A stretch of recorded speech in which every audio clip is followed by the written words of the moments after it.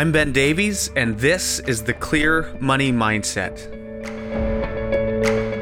If you were to talk to one of our claims examiners, what they would actually tell you is that when most people are disabled, they need more money, not less money. And so a lot of people, if they have actually thought about this, they think, well, you know what, if something happened to me, we'll change our lifestyle. You know, we won't go out as much, we won't eat out as much, we won't go to the show, we'll cut our costs. But the reality is, there's a lot of hidden costs around disability that people haven't thought about. Welcome to the Clear Money Mindset, providing you with help and tips to manage your money in a clear and intentional way. I'm your host and financial advisor, Ben Davies. At Davies Financial Sterling Mutuals, we want to provide you with meaningful tips to help you with your money. In this episode, we'll explore why personal disability insurance may be a smarter choice than relying solely on WSIB or workplace plans. This will be the second part of our conversation with Kendrick from RBC Insurance, and he has some great things to consider while evaluating if WSIB or disability coverage through work is enough to truly cover you and your family in the event of a disability. Here's the rest of my conversation with Jamie. So we are talking with Kendrick from RBC Insurance, and we're going to shift phases. This is going to be the second part of our conversation that's going to go on a separate episode. And I want to shift gears and talk a little bit about people who have either WSIB or disability through work. And what I want to go through is, if I have disability through work or if I have WSIB, do I really need anything else? So let's cover the coverage people know about first, which is WSIB. If someone is only covered through WSIB, what would the benefits be of looking into a personal disability plan as opposed to just having that? Okay, so so as most people are aware, I mean, WSIB, it covers work-related disabilities. So if a person only had WSIB, Ben, and no group LTD coverage at work, they still should be looking for additional coverage. And you know, the main reason for that is because WSIB, it only covers work-related disabilities. So, you know, a lot of disability claims that I see in our region here, you know, we do see illnesses, but a lot of claims I see are illness-related, you know, such as autoimmune diseases, heart attack, cancer, and probably the biggest thing that I've seen over the last decade, and the biggest thing we're paying out for, is mental illness. Yeah. And those things aren't covered by WSIB. So, you know, from that angle alone, if you're just relying on WSIB, in my mind, you have significant exposure. Because what if you get injured playing sports or working around your home? Yeah. Or as I just shared, what if you have an illness, right? And then the other thing too is for higher income earner clients, WSIB has a maximum. So in Ontario right now, WSIB covers 85% of your after-tax income, okay? And the maximum insurable income is just over $100,000 right now. So if you're earning significantly more than that, then you're only covered up to that level under WSIB. And so having an individual product, even if it was, because individual plans typically cover you 24 hours a day, we're not going to let you overinsure yourself. But if there was room to top up, in other words, collect WSIB and some an individual plan that's set up would allow you to do that. It also works as a backstop as well. So if WSIB, you know, were to stop paying and you still met the definitions on the individual policy, the individual policy is going to kick in where WSIB left off. Yeah. So to answer your question, there's a lot of reasons why a client would want to consider individual disability insurance on top of just WSIB. Yeah, and this brings into we won't get into this much, but a more complicated part of disability insurance. I always tell people with living benefits, you really do get what you pay for because the math is the same and the stats are the same. Right. every insurance company. So if you're getting a really dirt cheap coverage somewhere, it's probably because they've compromised in either making you wait a really long time to get the insurance, or it's a really loose definition of disability, Right. or you're not covered in your actual job for different periods of time. So those are all things. I know there's a lot of intricacies there, Jamie, that you Sure. probably even know much better than I do, but Sure. those are all things that that make personal disability worth looking at, because a lot, even on like a group plan, sometimes the things you're covered for, the insurance is inexpensive because it's an inexpensive insurance, not Right. because you're getting like a Cadillac plan for nothing. Right. No, and so much truth to what you just said there. It's, you pay for what you get, Yeah. unfortunately. Yeah. So, I mean, unless you're, if you're very young and obviously the younger you are, the better, the healthier you are typically, and the least expensive these products are. But it's the price, definitely has an impact on what you're getting. And I think it's important that if a client goes through this process, that they really, go through and make sure they understand what they're buying. Like, work with their advisor closely and make sure they understand the definitions and the features and the guarantees. So disability, it's kind of like buying a car, Ben. Disability insurance, you can buy like low-end models or high-end models. The high-end models are obviously more expensive because they have the most guarantees. Right. They guarantee the price. Yeah. Okay. They have the least amount of exclusions, typically only 3. Okay. And they have the best definitions of total disability. And they typically also include partial disability as well. And a lot of the better plans don't have any offsets or features that say if you're collecting from certain other sources, they don't reduce the benefits. Right. So it's you have to look under the hood and see what you're getting. Yeah, because it doesn't need to be a complicated product, but there's a lot of moving pieces to this as opposed to some other things. So then let's go to a different kind of section of, hey, I have coverage through work. So let's say that someone does have an actual LTD program at their workplace that's being provided. Are there ever times where that coverage is not enough and they should look at a personal plan? Great question. I mean, Ben, I would say that pretty much every day, myself and my team, we're constantly reviewing clients' group LTD booklets and plans from work. And from my experience over the years, I would say, well, first of all, and I mentioned this earlier, most people have no idea how much they have.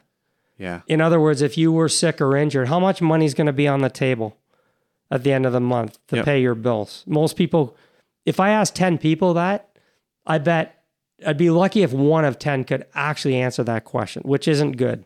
Okay. And typically what we find when we look through these plans, Ben, there are gaps. And they come from all different angles, unfortunately. A typical one that we often find is a lot of these plans base the coverage strictly on your salary. Well, what if your income is derived from various sources, commissions, from bonuses, from profit sharing? So a lot of these plans don't cover that. Okay, a lot of these plans have low maximums. So a typical plan will have a formula like 66 2/3, or sometimes you'll see tiered formulas up to a monthly maximum of X amount. Well, a lot of these plans aren't designed for higher income earners. So typically we find like the lower income earners have a greater percentage of their paycheck covered than higher income earners. Right. So it's important you look at that maximum. Another thing that we find a lot of these plans, Ben, have what are called non-evidence maximums, where depending on the size of the company you work for, if you haven't provided medical evidence, then your coverage might stop below the plan maximum. So when you say medical evidence, do you mean like when you first signed up with the plan? What are they, like the medical questionnaire or expanded, like just for people to understand, what would they be looking at when you say medical evidence? Yeah. So if you were to look at your booklet, you're going to see like a formula, and it's going to say like 66 2/3 up to a maximum of, let's say, $5,000 a month. That's a common plan maximum in Southwestern Ontario. But you want to look right around there, because typically there's something, it's called a non-evidence maximum. And that maximum, depending on the size of your company, and it's a risk thing that the insurance companies do based on the size of your company. So it's not that uncommon for a plan with that 66 2/3 to 5,000 to have a plan non-evidence maximum of 3,500. So what that means is, if we ran your income through the formula, the formula might say, you know what, you should have 5,000. But if the non-evidence maximum is only 3,000, unless you provide medical evidence, you're only stuck at, your coverage is stuck at 3,000. And so what we find is, this is a common occurrence, because a lot of companies, they're not going out saying, hey, you know what, you're stuck at the non-evidence maximum. You need to fill out these medical questions to get what's rightfully yours. And so we find a lot of people stuck at these lower levels, and they had no idea that they could have had more. So and there's a lot of different things like that we look at, but these are just some basic things that underinsure people. Another thing, one last one, if I could. So another thing, a common thing we find is that who's paying the premium? So if your employer is paying the monthly cost for your plan, and they're not charging that premium as a taxable benefit to you, then what happens at claim time, Ben, is that your benefit becomes taxable as income to you.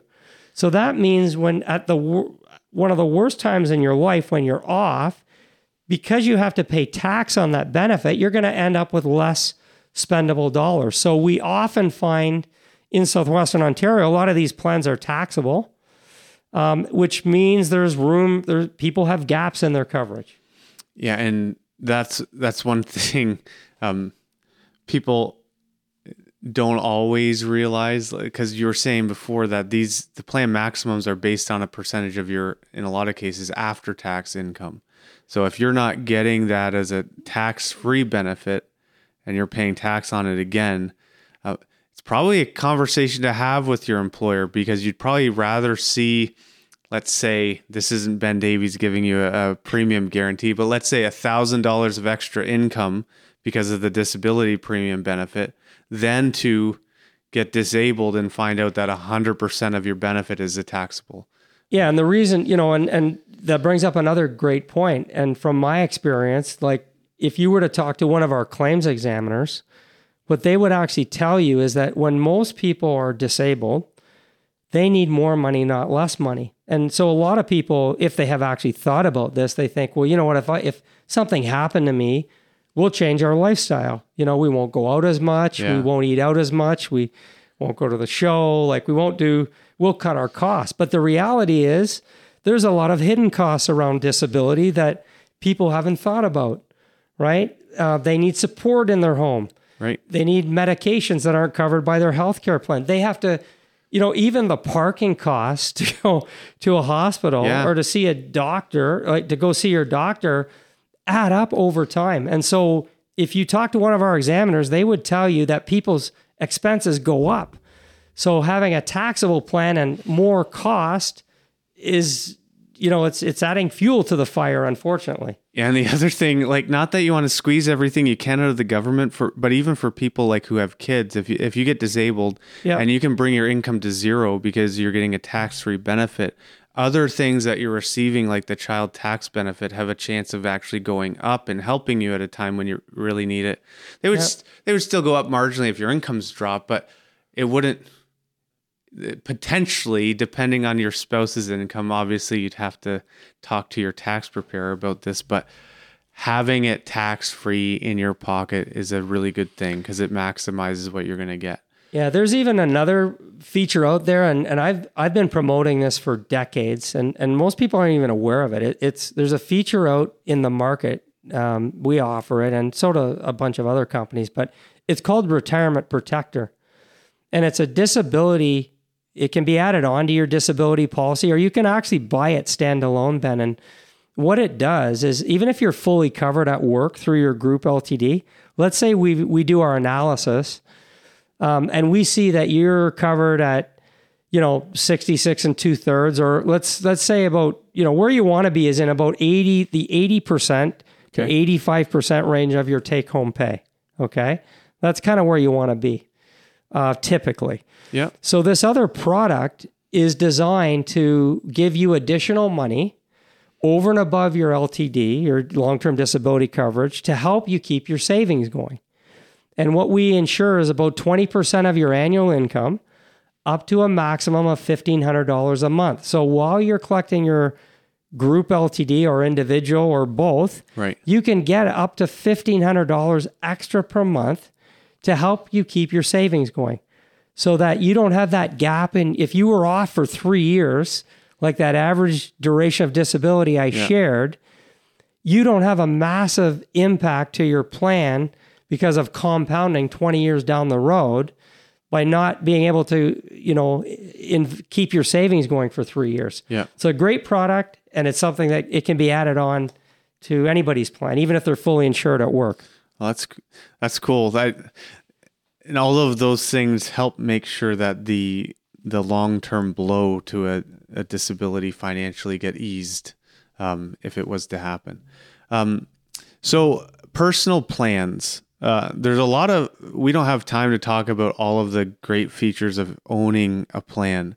I can say one ahead of time would be, because you don't know, there's a lot of things that could happen to you. Like, let's say a sports injury, for instance, that after having that might affect your ability to get disability insurance later on. If you're healthy, that's the time to think about it, because you don't want to like break a leg and then have this leg injury that then comes up at work, because maybe you're working on a construction site and you want to, like, getting the coverage in the first place. All that's going to affect it, whatever you have pre-existing. So being healthy is a massive thing. So when you're looking at when's the right time to do it, you do it when you're healthy, keeping in mind that there's things that can happen along the way that you might not be disabled at work because of them, but they'll certainly affect your ability to get that coverage if you were to try. Yeah, so that brings another great point. So yeah, you definitely want to get it. You have to be healthy to get it. And so while you are healthy, that's when you want to buy it, because the older we get, things happen and it becomes harder to get. And I would tell you that about 30 to 35% of people who buy disability insurance typically end up with some type of modification to their policy. And it's just because, things happen in time, right? And, people do buy this in their 50s, or 40s and even older, if you will. And so, people have high blood pressure. They develop medical problems. They have musculoskeletal problems like you're sharing. And so the insurance companies will try to protect themselves. Now, a lot of times, if there's modifications made, the insurance companies will try to just do it on a temporary basis. So if the insured can show a good stability period, a lot of insurance companies will give them the right to have those modifications removed off their policies, if you will. Sure. Yeah. But being healthy is very important. You have to have good health to purchase this type of insurance. Yep. So will a personal plan pay out? You've kind of touched on this a bit, but let's just go over it in more detail. Sure. If I already have WSIB, and let's say I'm disabled and WSIB, it was a workplace thing, they're paying. Yeah. Is my personal plan going to pay out, or is that an oversimplification? Is it a bit more complicated than that? Yeah. So first of all, with disability insurance in general, we don't want someone to be overinsured, because if they're overinsured, the likelihood of them recovering quickly is not that good, right? Like if you're think about it for a minute yourself, right? If you were getting your paycheck here and your paycheck over here, yeah, so double your paycheck, let's say, we'd never go back. get you back to work, right? So there is some kind of what we call integration, if you will. Now, with WSIB, as I mentioned, it does have a ceiling, right? So if you were earning above that ceiling, then having individual coverage and having a disability either on or on the job, if you had a WSIB claim, a good individual policy will top up, but not create that overinsurance, right? Yeah. And then if WSIB, for whatever reason, were to dial back their claim or stop paying you for whatever reason, change in definition, Yep. and your client still met the definition in the individual policy, because typically, good plans protect people in their own jobs right to age 65. Yep. Okay. Then the individual policy would fill in the gap where WSIB stopped paying, and they'd collect the full amount. Okay. So there's definitely a good reason, for somebody to have individual coverage over WSIB. And then, like you said before, the minute they walk out of their own job into their car on their way home, right, their policy's still working where WSIB shut off. That's right. Until they come back into work the next day, to put it simply.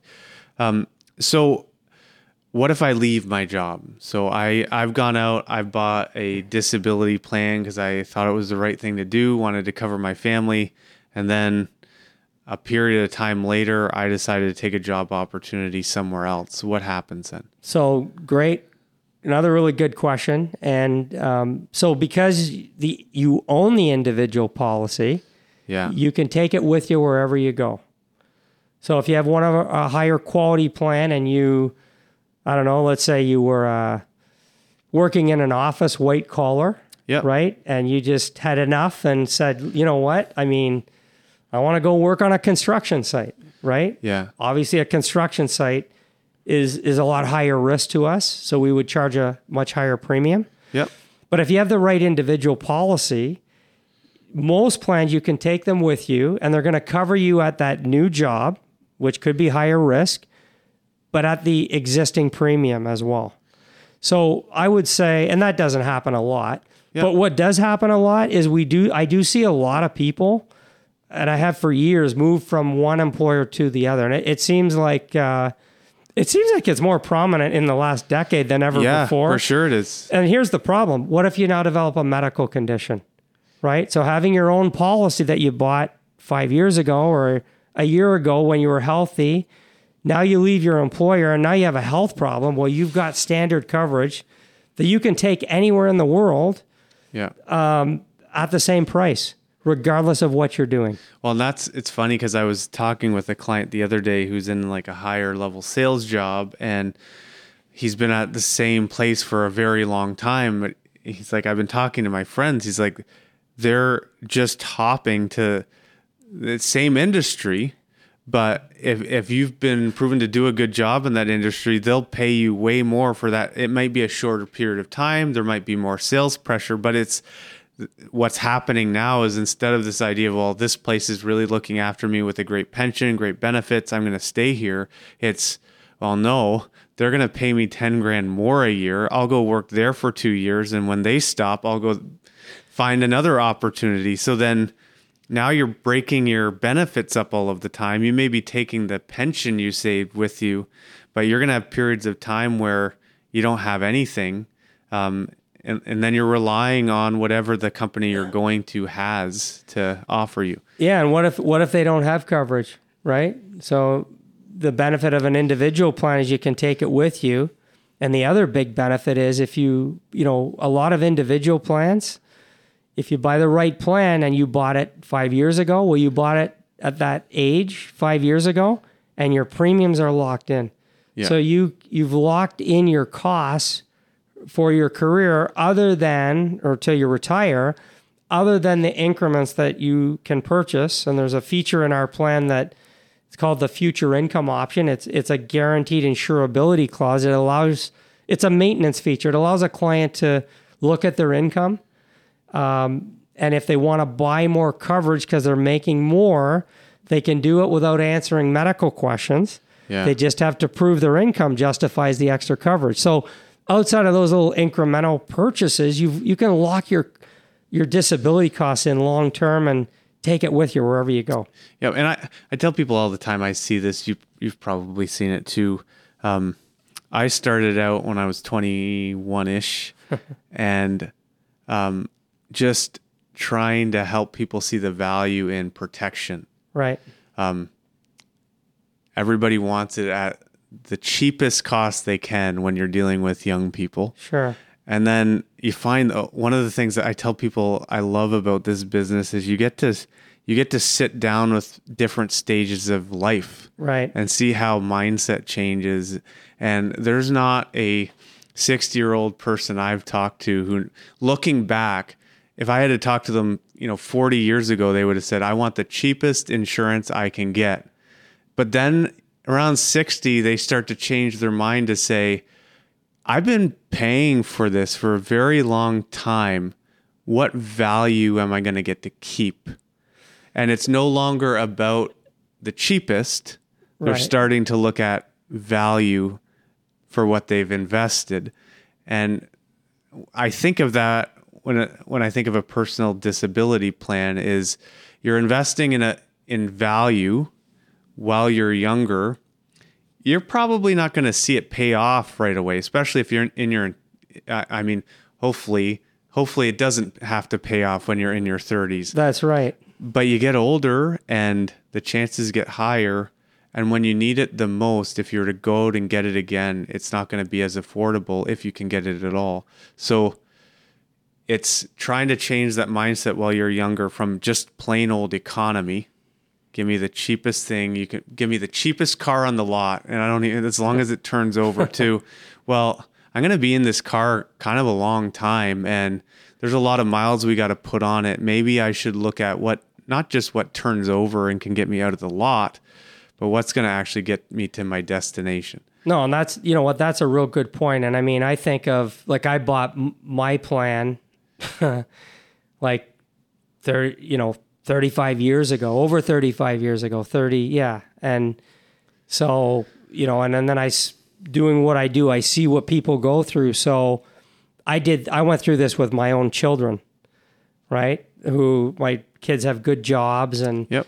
When they were younger in their 20s, I had these discussions with them. And, that was at the times in their careers where they were earning the least amount of money. Yep. But it's like you said, I saw the value and I helped them see the value of put proper protection in place, right? And now today, like a decade later or longer, my kids are earning more, right? But they lock their premiums in and they got good quality policies. And I would urge parents, not just yourselves, but, look at it for your kids as well. Help your kids get set up properly as well, because it's important. Yep. Okay, cool. Well, this has been a great conversation, Jamie. Yeah, thank you. Thank you so much for coming on. We'll have to do this again. Sounds great. I appreciate you giving me a chance to talk about something I'm very passionate about. So I appreciate the opportunity, man. You're welcome. Thanks. Thank you. This podcast is for informational purposes only and should not be taken as legal, financial, or professional advice. The opinions expressed are those of the participants and are for informational purposes only and do not necessarily reflect the views or opinions of Sterling Mutuals, Inc. Mutual funds and ETFs provided through Sterling Mutuals, Inc. Commissions, trailing commissions, management fees, and expenses all may be associated with mutual fund investments. Please read the fund facts before investing. Mutual funds are not guaranteed, their values change frequently, and past performance may not be repeated.